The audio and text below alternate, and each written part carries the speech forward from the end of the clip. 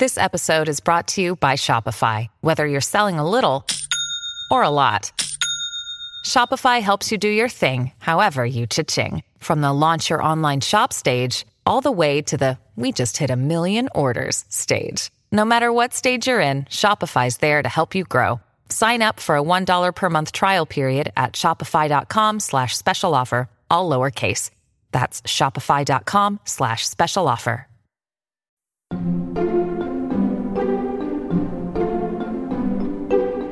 It's very strange when a childhood hobby turns into a lifelong career. To feel that kind of responsibility, like, if I don't produce more of these comic books, my children won't eat. And it's still ongoing.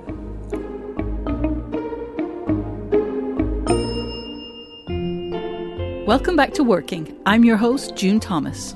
And I'm your other host, Rumaan Alam. Rumaan, this week you spoke with cartoonist Adrian Tomine, whose voice we just heard. I'm looking forward to hearing that interview, but first, you had some big news, right? Does it change your life? It has been a strange week, for sure. I, this week, sold the rights to my forthcoming novel. They were bought by the writer and director Sam Esmail, who intends to develop the story as a film for Netflix. But, you know, it's incredibly exciting. It's really a great honor. The book is not even out in the world, and the fact that it's connected with a reader like Sam is really, really gratifying, and I hope that it bodes well for the book's life when it emerges into the rest of the world in October. Well, I'm currently reading, I should say, your forthcoming novel, which is called Leave the World Behind, and I am loving it. And it's one of those books that you have a very clear vision of what's going on, you know, the look of the place and the people. So it doesn't surprise me one bit that it was bought for the movie. So it's super exciting. I can't wait for it. I can't wait for people to read the book. I can't wait to talk about the book on this show. And it's just fantastic news. Thank you.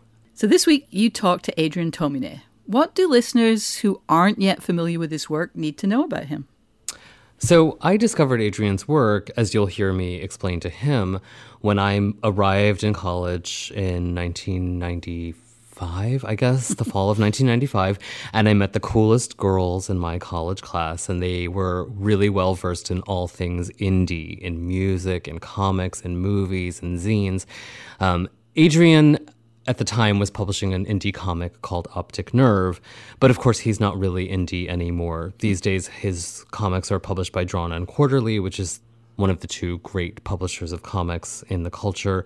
You know, he draws covers for The New Yorker. He's truly a Gen X success story. Mm-hmm. If you think that you don't know his work, poke around on Google, and I'm pretty sure you'll find something that you recognize. His covers for The New Yorker are really beautiful. They really capture his ability with the line and with the ability to freeze narrative in an image. And they're really beautiful pictures. He's a great illustrator.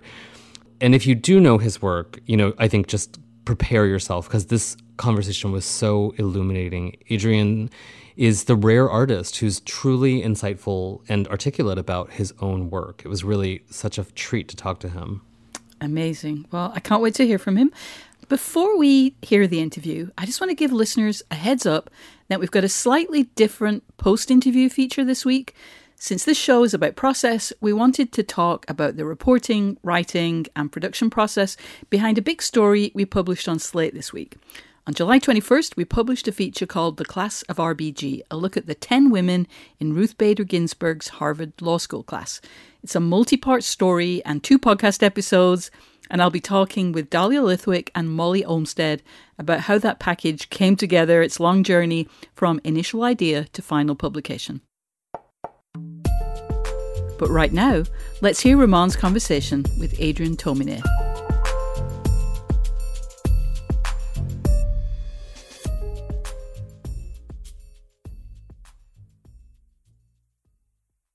What's the best way to learn a language? Immersion, living where the language is spoken and using it every day in everyday situations. But if that's not on the cards this year, you can still learn a language the second best way, and that's with Babbel. I've used apps in the past to learn new languages, but when I came across Babbel, I wondered if it could help me refresh my knowledge of a language I once spoke well, but was now a little bit or quite a lot rusty. I have to say, I was impressed. The advanced lessons were really useful, tips and idioms that can help with in-depth conversations on topics that I can actually imagine chatting about. Babbel's quick 10-minute lessons are handcrafted by over 200 language experts to help you start speaking a new language in as little as 3 weeks. Babbel is designed by real people for real conversations, and the tips and tools are approachable, accessible, rooted in real-life situations, and delivered with conversation-based teaching so you're ready to practice what you've learned in the real world. What's more, all of Babbel's 14 award-winning language courses are backed by their 20-day money-back guarantee. Here's a special limited-time deal for working listeners. Right now, get up to 60% off your Babbel subscription, but only for working listeners, at babbel.com/working. Get up to 60% off at babbel.com/working, spelled BABBEL.com/working. Rules and restrictions may apply. The way that I like to begin is just by like a point blank, like imagine you ran into me at a party for your wife's job and someone who didn't know you at all said, "Hey, what do you do? What do you do, Adrian?" That's the premise of it makes it extra tough to answer because it's something that I've gone through my whole life, even before I was married, and I had to explain myself to girlfriends' parents or things like that. And it's actually gotten easier with time because, I started doing this when I was a teenager a long time ago, and I would have to explain to parents that I was a cartoonist, and then they'd immediately think of something really childlike, and then I'd say, well, I do adult comics, and then they'd be horrified, and then I'd have to pull it back and try and explain that it's for adults, but it's not pornography. Yeah. And but yeah, I remember at first being uncomfortable with the graphic novel term and kind of nitpicking it with all my cartoonist friends and talking about like, well, technically Mouse isn't a novel and all these things like that. And then eventually I got broken down because it was such a perfect way to explain what I do to regular people who now all seem to know that term and the connotations of it. Yeah, I would probably either say I'm a cartoonist or I make graphic novels or something like that. You actually write about this in your new book, but I share your sense that graphic novel is a very unwieldy term that we seem to have landed on by not quite consensus, but by sort of by giving up the fight for a more accurate term. Like, as you said, Mouse, which is Art Spiegelman's sort of great 2-volume memoir of his father's experience during the Holocaust, is not a novel, but it is often referred to as graphic novel. Fun Home, Alison Bechdel's really beautiful and affecting memoir, also not a novel, is often called a graphic novel. Yeah, and Persepolis. I mean, some of the best-known graphic novels are nonfiction memoir. Right. Yeah. And actually, that's why I'm talking to you today, because you have written a nonfiction memoir. It's called The Loneliness of the Long-Distance Cartoonist. And in this work, the book opens with you depicting yourself at 8 years old. You're the new kid in school, and you are declaiming your love of comics to anybody who will listen. None of them are interested. It's clear to me that you see some relationship between sort of a childhood fascination with comics and now having made a career, as you refer to yourself, as a cartoonist.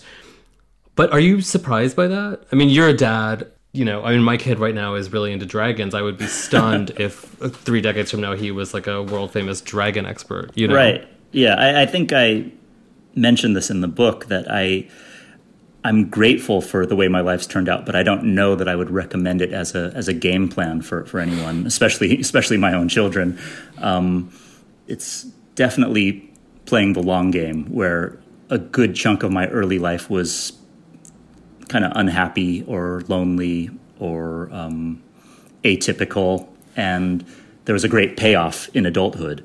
But it's a big ask to tell someone, like, go through this horrible experience, and then 30 years from now, it'll be amazing how it pays off. It'll all have been worth it. It'll all have been worth it. Right. So you, in your adolescence, like as a teen, you were doing this comic strip that you published sort of as a zine, as like an independent comic that was called Optic Nerve. And I should say now, I was born in 1977. I'm just a couple years younger than you. The two coolest, most beautiful, amazing girls at Oberlin College were like huge Optic Nerve girls. Like it's like a totemic taste for like a certain kind of really cool girl. And I can picture these two girls who were good friends of mine like so clearly, and like I remember them like explaining to me what Optic Nerve was or what Love and Rockets was. So it's like a thrill to be able to say that to your face. And I know you know what I'm talking about. But so you sort of began your career doing that. You kept at it through high school and into college, and then Drawn and Quarterly, which is the great Canadian publisher of comics and what we have just decided to call graphic novels, became your publisher, and they are your publisher to this day. Yeah, that's absolutely right. I think there's a little bit of a misconception that I was just working in private, and Drawn and Quarterly scouted me out and came to me and said, we must publish your work. And it was actually a lot more calculated on my part. And I was obsessed with them as a publisher and wanted to work for them very much, and was basically harassing the publisher with submissions on an ongoing basis for a number of years before they ever responded to me. So you weren't discovered at the luncheonette counter like a no. like a Hollywood starlet of no, your... I think that would be a more flattering version of the story. So one of the things that makes a conversation like this maddening is that you work in a visual medium, and we can't, the audience can't look at it and say, and I can't just hold it up and say like, hey, look at this. So what I'm going to do now is like truly awful, but I'm going to ask you to describe your visual style. I'm going to ask you to explain to people listening who may not know the work, what the work actually looks like. To make that even more complicated, I think there are a couple of modes that I work in. I really do think of myself as having two separate careers, one as a guy who makes comics, and one as an illustrator for magazines and advertising, and mainly these days for The New Yorker. So I think there are probably people who would recognize my work, or they would know who I was if I described, say, a New Yorker cover I did where two people were passing on opposite subway cars, and for a minute they see each other and they're holding the same book. And that is a lot more of my two modes of working. It's more detailed, it's more composed, it's always in full color, and I tend to use a bit of a muted, leaning towards pastel palette of flat color. It's not painterly at all. Then for my cartooning work, especially this new book, I'm trying to visually create like the equivalent of my handwriting. It's not as thought out. It's not as planned. I'm not using a million different esoteric tools. I have a pen and a sketchbook, and I'm trying to get these anecdotes as clearly as possible onto paper from my mind. And so it's a thin black and white kind of scratchy line, and maybe a little bit less realistic, but I think the two styles would have certain things in common. Like there's definitely a striving for clarity that I put into both, of wanting to make sure that nothing is confusing to the viewer or the reader, and an effort to convey as much as possible visually through facial expressions, poses, settings, and things like that. When you look back at your early work, because there is so much of that early work sort of trailing you around the world right now. Unfortunately. I mean, that sort of says it all. But, beyond the fact of like that it's sort of cringy to look at whatever you did as an adolescent, even like the world's greatest novelist is going to feel that way about something she wrote when she was 17 or 18. Beyond that fact of cringing, what differences do you see? Like, is there a point in your body of work where you think, okay, this is when I hit my stride. This is when I became the artist that I set out to be? No, I always finish every book that I've done with a sense of defeat. I always feel like I stumbled across the finish line, and when you see footage of racers finishing a marathon and they stumble across and they vomit and they collapse, that's usually the feeling that I have. I think my previous book, which was called Killing and Dying, I think I reached a different balance in terms of what I had envisioned and what I arrived at. The discrepancy wasn't quite as great as it had been with all my previous books, which was a shock to me because it was, in terms of creating it, the circumstances around it were the most challenging I've ever had, because it encompassed the birth of both my daughters and my wife getting her PhD, and it was just kind of madness in our house for that time, and it took me 7 years to get it done. And by contrast, other books I've made were done with complete freedom, no children, living alone, setting my own hours, working as much as I want. So that was a shock to me, and maybe it says something about what conditions I thrive under. I feel like I've heard so many people in creative professions, or maybe even all professions, talk about those kinds of constraints actually, ironically, being really good for the finished product. Is that right? Yeah. I mean, that's something I tell myself as like a way of justifying, like I didn't publish a novel in the many years before I had children. And then in the years since I have had children, I have written 3. So it's like, wow. There is some kind of relationship there that, like, a constraint on your time teaches me anyway something about how to actually use the time. Yeah, I mean, absolutely. I definitely have found that it could take me, roughly the same amount of time in terms of days to finish a New Yorker cover now than it did, when I didn't have kids, except that the intensity of those hours now is just so much greater. It's like, they're in the bathtub, let me close the door and work for half an hour. Yeah, exactly. Because at any moment they're going to come in and ask you for some cheddar bunnies or to read them a story or something like that. Exactly. I don't know if there are still readers who have this idea that the comic is not a literary form, but I do feel like the stories in Summer Blonde and Killing and Dying and Sleepwalk and other stories, they really demonstrate, I think, conclusively that is a misperception, because they are not cute pictures and silly gags. Like, these are stories. Alter Ego is a story about a writer who is struggling to finish a book, and he becomes kind of obsessively taken with the younger sister of a girl he sort of barely knew in high school. In Hawaiian Getaway, you have this really kind of odd young woman who is struggling to find meaningful adult connection, and she finds it by making prank phone calls. It's a really big body of work, and you can't distill it down to any one point. Like, that's your work is broader than that, but that thing, that search for connection, for human intimacy, feels like a motif that you come back to, and it feels to me like it's very literary. Yeah, I mean, I think that's been a big goal of mine. I some of what you're describing in my work came from the fact that at the time that I started publishing my work, I was still really working in opposition to, at the time, what were described as mainstream comics, like superhero comics published by Marvel and DC.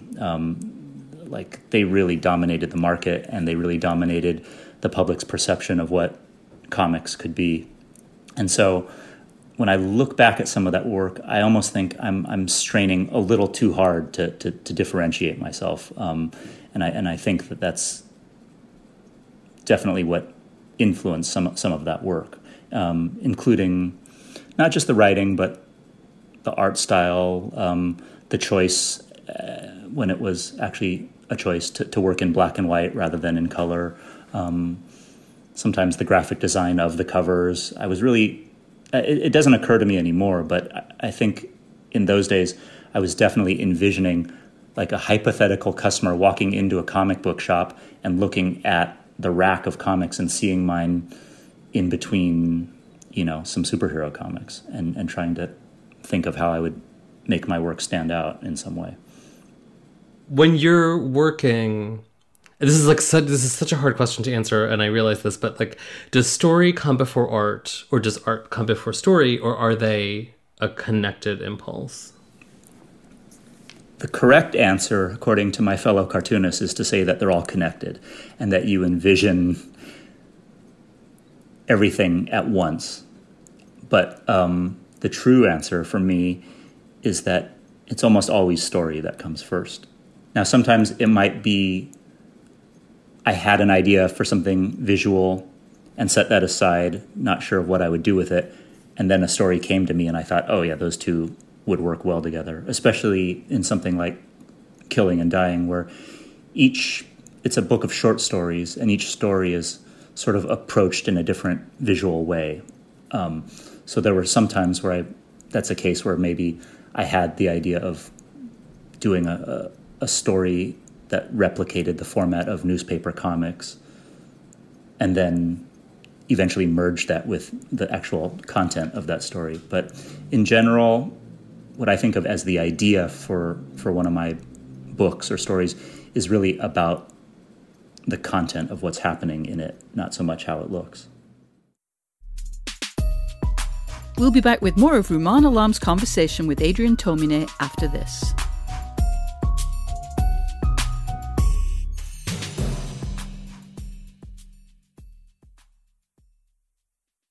It's time for today's Lucky Land horoscope with Victoria Cash. Life's gotten mundane, so shake up the daily routine and be adventurous with a trip to Lucky Land. You know what they say, your chance to win starts with a spin. So go to LuckyLandSlots.com to play over 100 social casino-style games for free for your chance to redeem some serious prizes. Get lucky today at LuckyLandSlots.com. Available to players in the U.S., excluding Washington and Michigan. No purchase necessary. VGW Group. Void where prohibited by law. 18+. Terms and conditions apply. One of the things we'd love to do with this show is help solve your creative problems. Whether it's a specific challenge about your work or a big question about inspiration and discipline, send them to us at working@slate.com. If and when we can, we'll put those questions to our esteemed guests.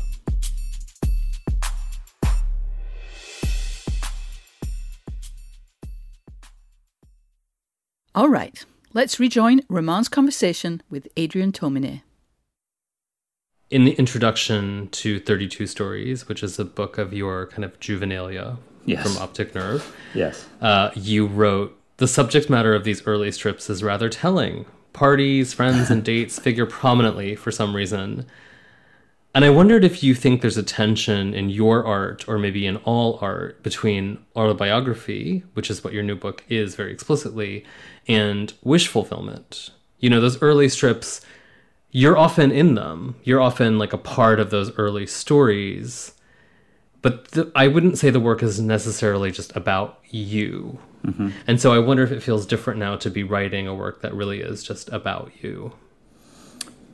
Yeah, I think that one of the struggles for me once I decided to do this book was that I'd gotten very comfortable in investigating my own thoughts and my mind through fiction. And to me, especially with the book Killing and Dying, I felt like this was the best mode for me to work in terms of really exploring things that are meaningful to me, maybe troubling to me.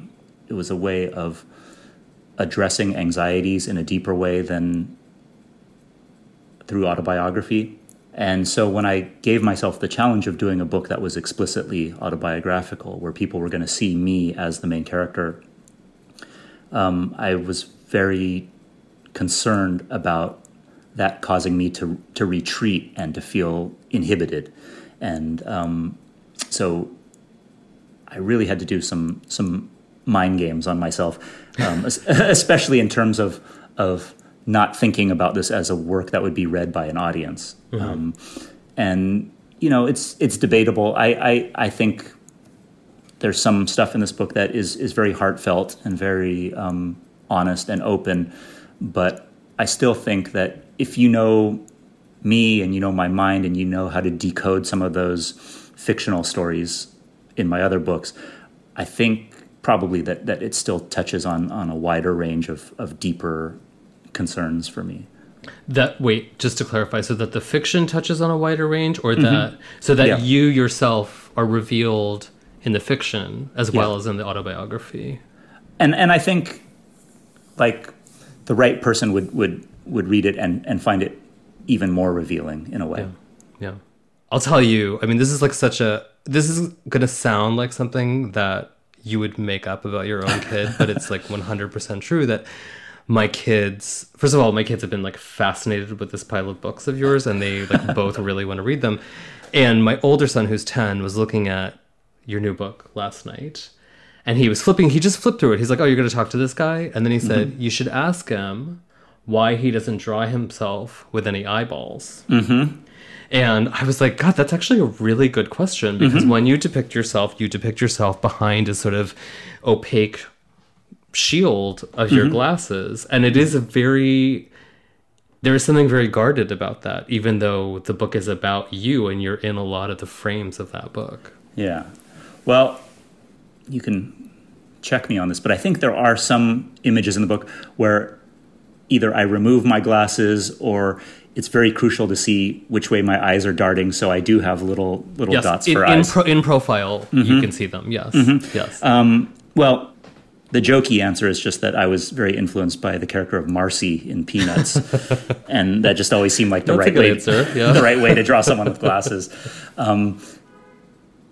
Beyond that, I think I've really experimented. Like I definitely have tried all different ways of depicting myself, and somehow this level of abstraction is the most effective. A lot of people who know me in real life, the main thing they react to this book is how I drew my posture, or a certain facial expression that I draw myself making.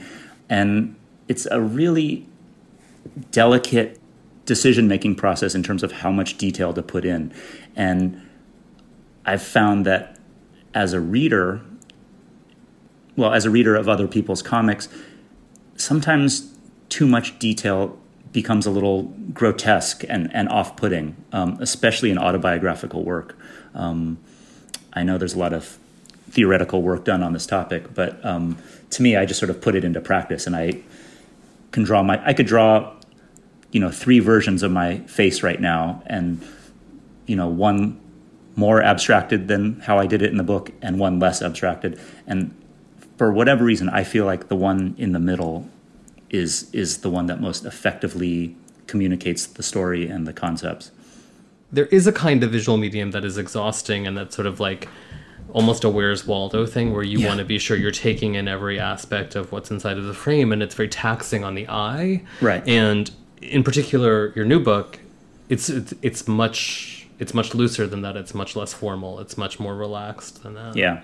I really enjoy, or I should say I enjoyed the experience of going to book festivals or comic conventions that were open to the public, as opposed to limited to people who bought tickets and chose to come there.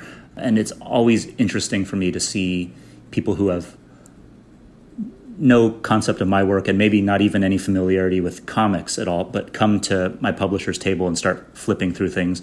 And I'm often really paying attention to those responses, because I think for me, it's important to take into consideration a readership that maybe didn't grow up reading comics and isn't completely immersed in the minutia of the history of comics and all the different symbols and codes, and so especially with this book, I wanted it to be something that in one of those now hypothetical situations, I might see someone just walk up, pick up the book, and start reading it, rather than being perplexed by it. So in The Loneliness of the Long-Distance Cartoonist, you write about your development as an artist. You write about the heights of your career. You write about some of the humiliations of your career. You also write a lot about yourself as a human being, as a husband, as a dad. And you say towards the end of the book, for most of my life, I've felt like anything other than working on comics was a distraction. And that's insane. Mm-hmm. But the book concludes with almost this renewed attention to the form itself. So I wondered if there was a period in your life where you had a crisis of faith about your work, and I wondered whether that period in your life is past or ongoing. Well, yeah, the period that you're describing is documented kind of in real time in this book. Looking back on my career, looking back at how I'd spent my life, taking stock of how much attention I'd put into comics, either as a fan or as someone who makes them, and it's ongoing. Yeah, I mean, like I say in the book, it's very strange when a childhood hobby turns into a lifelong career, and I think if that happened to every single person on the planet, it would be the most insane world. It would be a very different kind of society. Yeah, it would be a very different kind of place. Yeah, it's gone in waves. I mean, I think it was a strange experience, especially like I described when I was working on my previous book, when I became a parent for the first and second time, and my wife was basically struggling to finish her dissertation, and so to feel that kind of responsibility, I mean, I think in general that responsibility would have been a surprise to me. I'm talking about in terms of time, taking care of people, financially, but then to realize that it was all resting on this kind of strange childhood hobby. Like if I don't produce more of these comic books, my children won't eat. That was a very, very strange time, and it's still ongoing. And also I have different priorities now than I think when I started out, and like the idea of now sitting down and starting a new book that's going to take me 10 years to complete, and I'd need to work 7 days a week on that. Like I just don't want to do it. I honestly would rather get a job at a bakery. I like making I like baking stuff, I would rather do that and come home at the end of the day and have the workday end. The thing with making comics is that the work is always ongoing in your brain, and sometimes that's useful. I mean, I have written or solved a lot of problems about the writing while on the playground and pushing a swing or something like that. But I also don't want to have that feeling of looking back on this, to me, what now seems like a very brief window of my life where the kids will be living with us. Yeah. I mean, it used to feel infinite. It used to seem never ending. But it's my oldest is the same age as yours, 10, and I'm already starting to get a little bit of that feeling of like I could mark this on the calendar when this is probably going to wind down, and whatever I might achieve in the next 8 years in terms of comic books, especially, I don't think it would really mean that much to me if it meant missing out on spending as much time with her as possible. Yeah. I'm really torn about asking you about race, because no one ever asks white artists about race. Even though work that declines to engage in a conversation about race is also in its own way about race. Of course. You wrote a book called Shortcomings. It's a really beautiful standalone story. It's a long story, and I feel like it has a lot to say about race, but I'm not going to ask you about that. I'm going to ask you about a very brief chapter in The Loneliness of the Long Distance Cartoonist. It's kind of an aside in which you recount meeting an artist whose work you'd long admired, and you try to strike up a conversation about work, and he comes back with, "Are you Japanese?" Why did you include that story in this book? Well, for a couple reasons. One is just that it instantly went into that file in my brain of this belongs in the same story of kind of not exactly arrogance, but me starting to feel like I've reached some new level of acceptance or recognition and swiftly being brought back down to reality by other forces.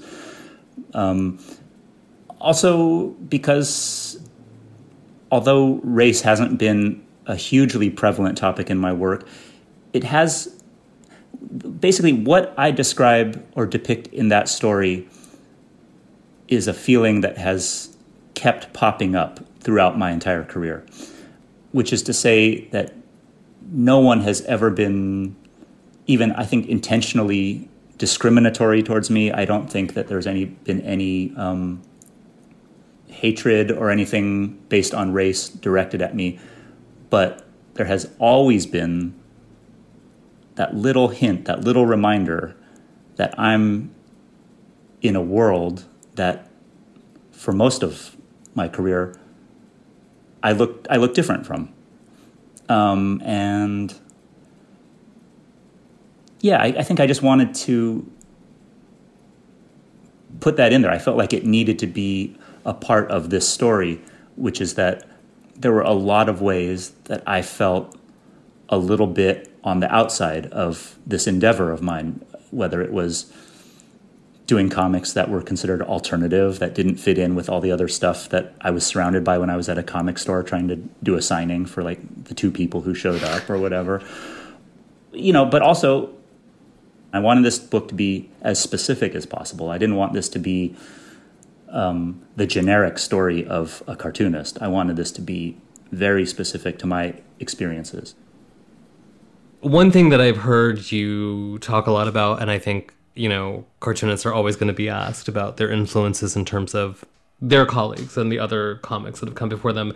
But I'm really interested in what you're reading and what you look at and what inspires you that's not comic. It's hard to say because I think one of the main challenges for me over the course of my career is to try and successfully absorb or assimilate influence without it looking like copying, which is basically how I learned to do everything. I didn't go to art school. I never had any kind of formal training about comics or any kind of art. And so my version of instruction was buying books or comics or watching movies and emulating them, flagrantly so in many cases.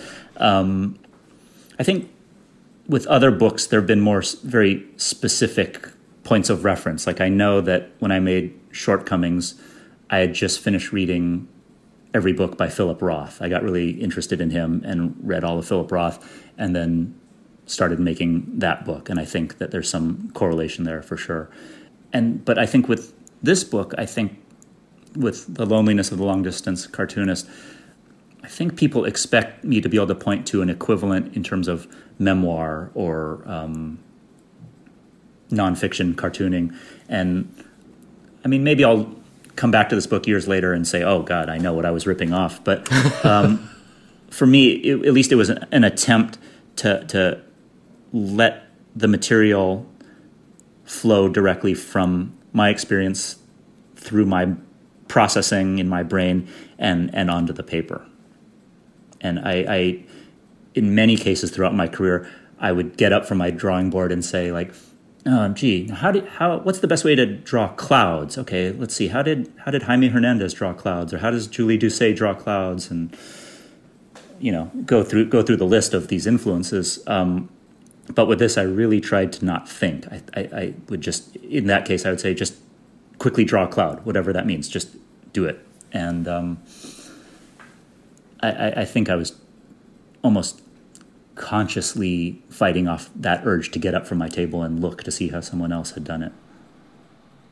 I mean, this is such a weird time to be publishing a book. Yes. And it's such a weird time to be, I mean, you mentioned, you had a really lovely way of talking before about being at a convention and being able to watch a casual reader or a new reader engage with the work. And like, because your work is not just words on a page, it's images on a page, you can watch, the response is different. Like you can probably see how people move their bodies in a different way when they're flipping through a comic than through a novel. Oh, yeah.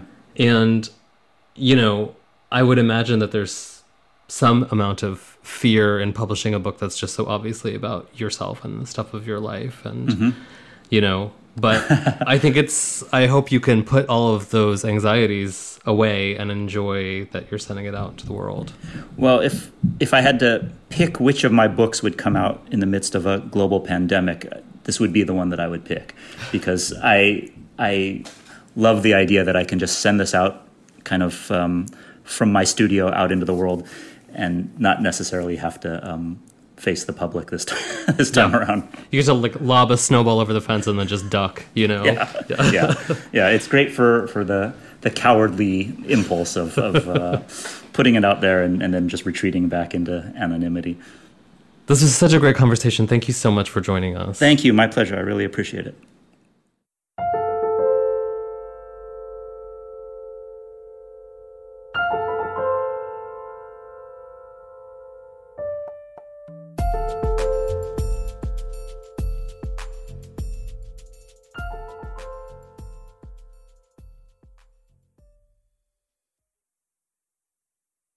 Now, because working is about the creative process and how people get their work done, I wanted to take a bit of time today to talk about how a big Slate package came into being. I'm joined today by two Slate staff writers, Dahlia Lithwick and Molly Olmstead, whose huge journalistic project, A Lot of Words on the Screen, and 2 podcast episodes all about the class of RBG, that is, the 9 other women who were in Ruth Bader Ginsburg's Harvard Law School class, came into being. We just published that piece this week, and so it's time to talk about it. Dahlia Lithwick writes about the courts and the law for Slate and hosts the podcast Amicus. Hi, Dahlia. Hi, June. And Molly Olmstead is a Slate staff writer. Hi, Molly. Hi, June. Okay, let's start from the beginning. Where did the idea for the class of RBG originate? Dan Kois's wife is the short answer. That's Alia Smith, who's an attorney herself. Where did she come up with it? She watched the movie, the biopic, on the basis of sex, and there's this famous scene that everybody talks about. Erwin Griswold has it's 1956, it's the autumn, and all the women in the class of 59 at Harvard, all of them are invited to his home to explain one by one, painstakingly, why they took a slot from a man at Harvard Law School. There were 10 women in the class, including RBG, 500 plus men, and they had to justify it. So I think that the genesis was, thank God, a woman watching that said, what happened to those other 9 women? And we were off. Amazing. So, okay, great idea. How did you move from great idea to what became this huge piece and 2-part podcast series? Well, the first step was trying to figure out who these women were, which there was nothing online that had a list of these women. So I had to sneak into Georgetown's law library. Here's the felony part of the story. Let's get it out of the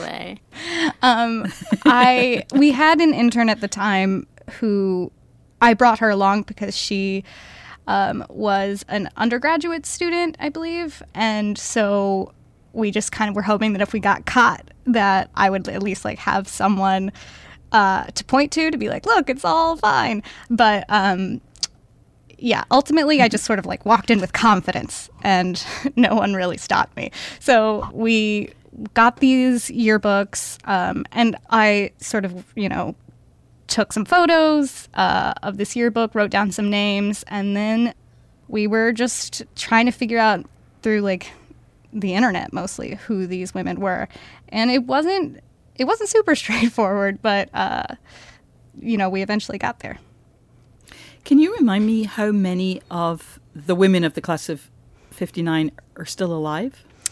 Yes. So we had Carol and Flora, who were the 2 who talked to us, obviously Justice Ginsburg, and then 2 other women who, for whatever reasons, were just not comfortable being in the audio part of this project. So that was Betty Jean and Trudy. So 4 women other than Justice Ginsburg.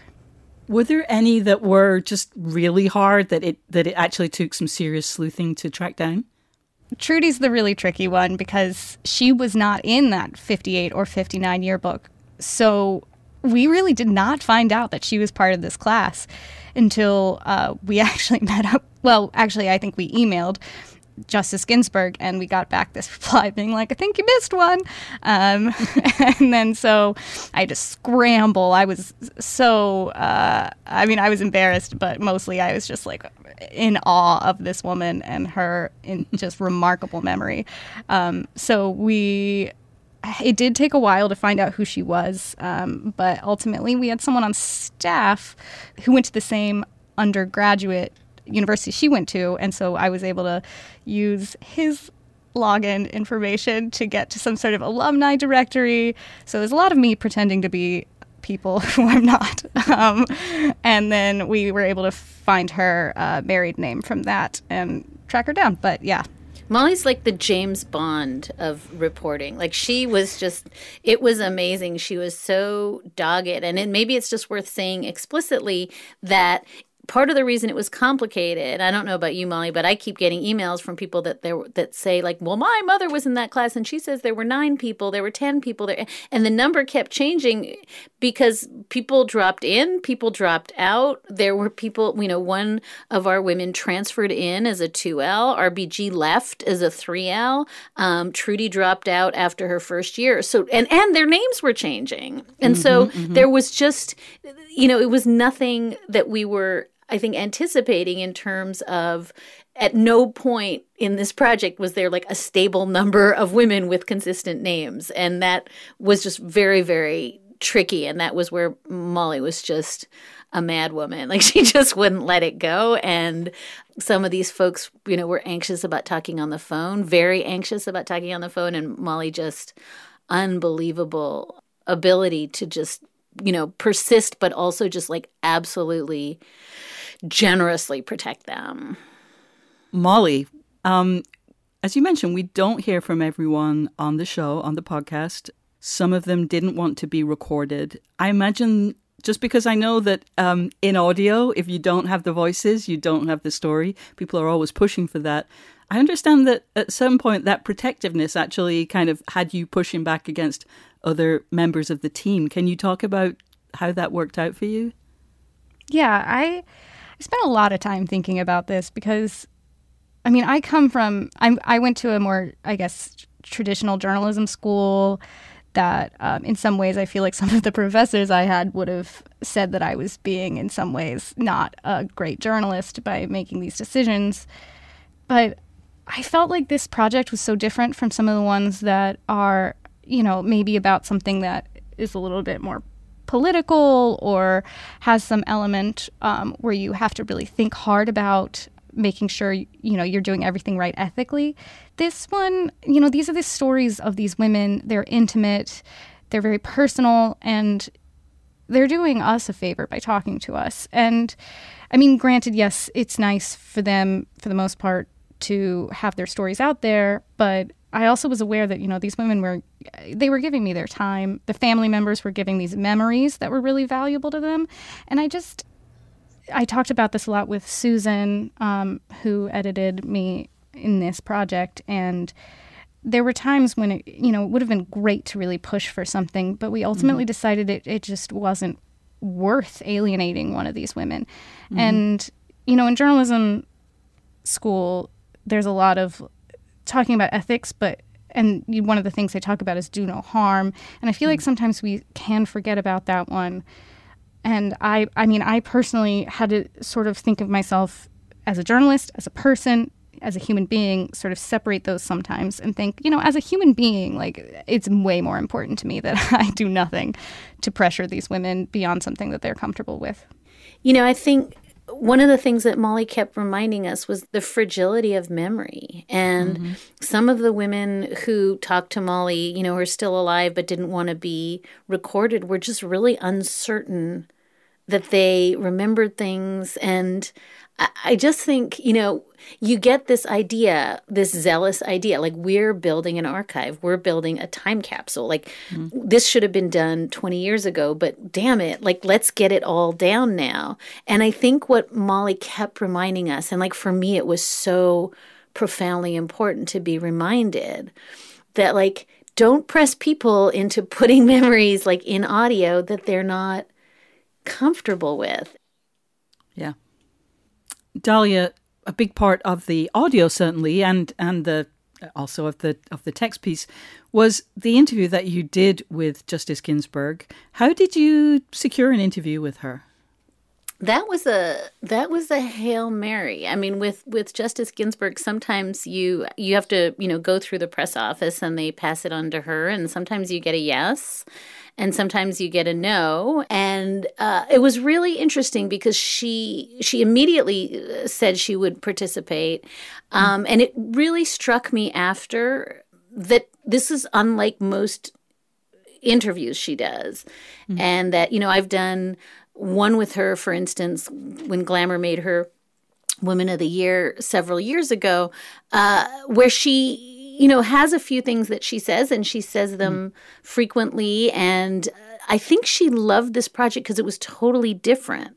And one of the things we noticed when we sat down with her was that she was having memories in real time and saying things that she hadn't said before. I think one of the things that was really striking is she had not done a lot of interviews necessarily prompted by, again, this is Molly's research, but, to be able to say, Flora told us about this ladies' day, we were able to ask her about things that were not necessarily top of mind for her. And so I think as a consequence, both for us and for her, it was really a lot of fresh material.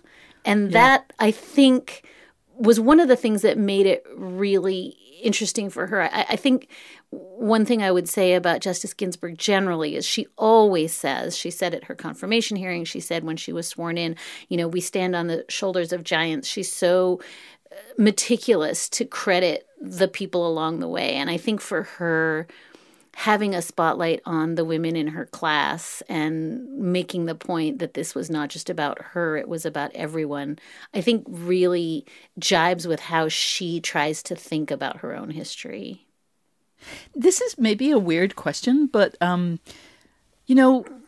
as reporters, perhaps you're an exception, Dahlia, because you focus so much on the Supreme Court and the law, but we don't tend to have a lot of interaction with octogenarians or even just generally older people.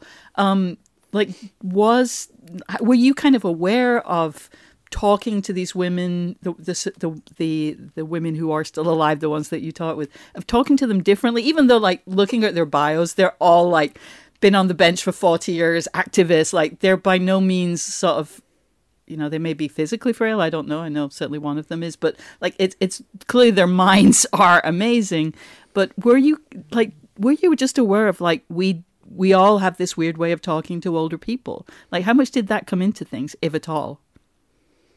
It's funny. I mean, I'm curious what Molly's going to say to this, but I would just say this is another way that COVID changed everything. Yeah. And for me, the age thing was a big part of it because we just saw, particularly in New York and in March and April, this sense of an entire generation, day after day, someone in their 70s or 80s was dying. At my kids' school, we were getting a notice about someone's grandparents every single day. And it just made it so poignant for me that part of quote unquote coming to terms with the virus was that we were just going to, say goodbye to a generation of people in their 70s and 80s and be almost nonchalant about the death toll. So for me, I think, I've long said that the thing I love most about covering the courts is the number of 70 and 80-year-old judges I've known.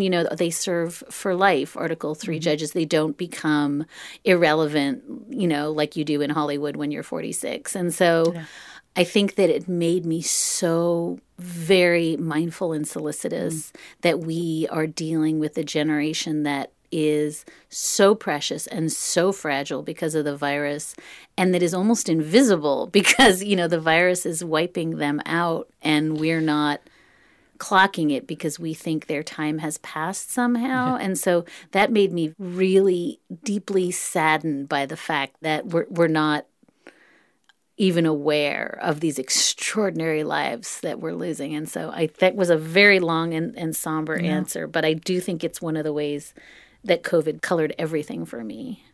Yeah. This was a 2-episode podcast series as well as a text package. You're a podcast host, Dahlia. I know from the very beginning of your time at Slate, Molly, that you are also a big podcast person.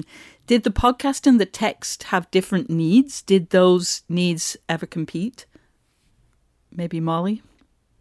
Well, I mean, yes, they felt like two very different enterprises. We were never going to be able to represent all of these women in the podcast part of it. Mm-hmm. And I think, Dahlia and Sarah, who produced the audio piece, they just handled it so well because they came to realize that there was like a really neat way to include the women who are alive and Justice Ginsburg without making it too much about any one person.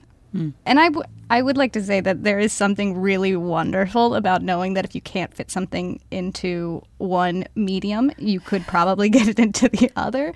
Like, I researched some of the history of Harvard Law School, and none of that made it into the print piece, but, it gets touched on in the audio piece, and there's something very satisfying, about that, just like from a writer's perspective, and obviously not so much from an editor's perspective. You usually don't get your way and get all the things you want in a piece, and so that felt really great. It's the second chance. I'm very grateful that you took the time to speak with us today. Thank you so much, Dahlia Lithwick and Molly Olmstead. Read their piece, The Class of RBG, at slate.com/RBG, and listen to the 2 episodes of Amicus wherever you listen to podcasts. Thanks to both of you. Thank you, June. Thank you, June. Thanks, Molly. We hope you enjoyed the show. If you have, please consider signing up for Slate Plus. Slate Plus members get benefits like 0 ads on any Slate podcast, bonus episodes of shows like Slow Burn and Dear Prudence, and you'll be supporting the work we do here on Working.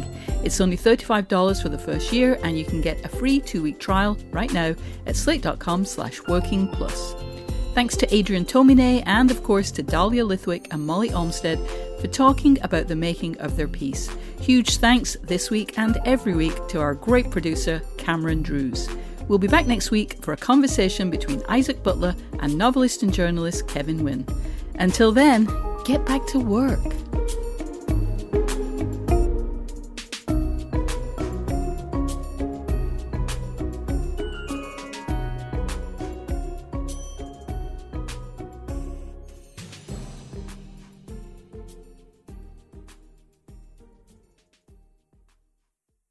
Life's better with American Family Insurance because our home policies help protect your dreams and come with peace of mind. Save up to 25% by bundling home, auto, and life. American Family Insurance. Get a quote, find an agent at amfam.com. Products not available in every state. Discounts may not apply to all coverages on an auto or home policy. Discounts do not apply to life insurance policies. Visit amfam.com to learn how discounts may apply to you. American Family Mutual Insurance Company, SI, and its operating companies, American Family Life Insurance Company, 6000 American Parkway, Madison, Wisconsin.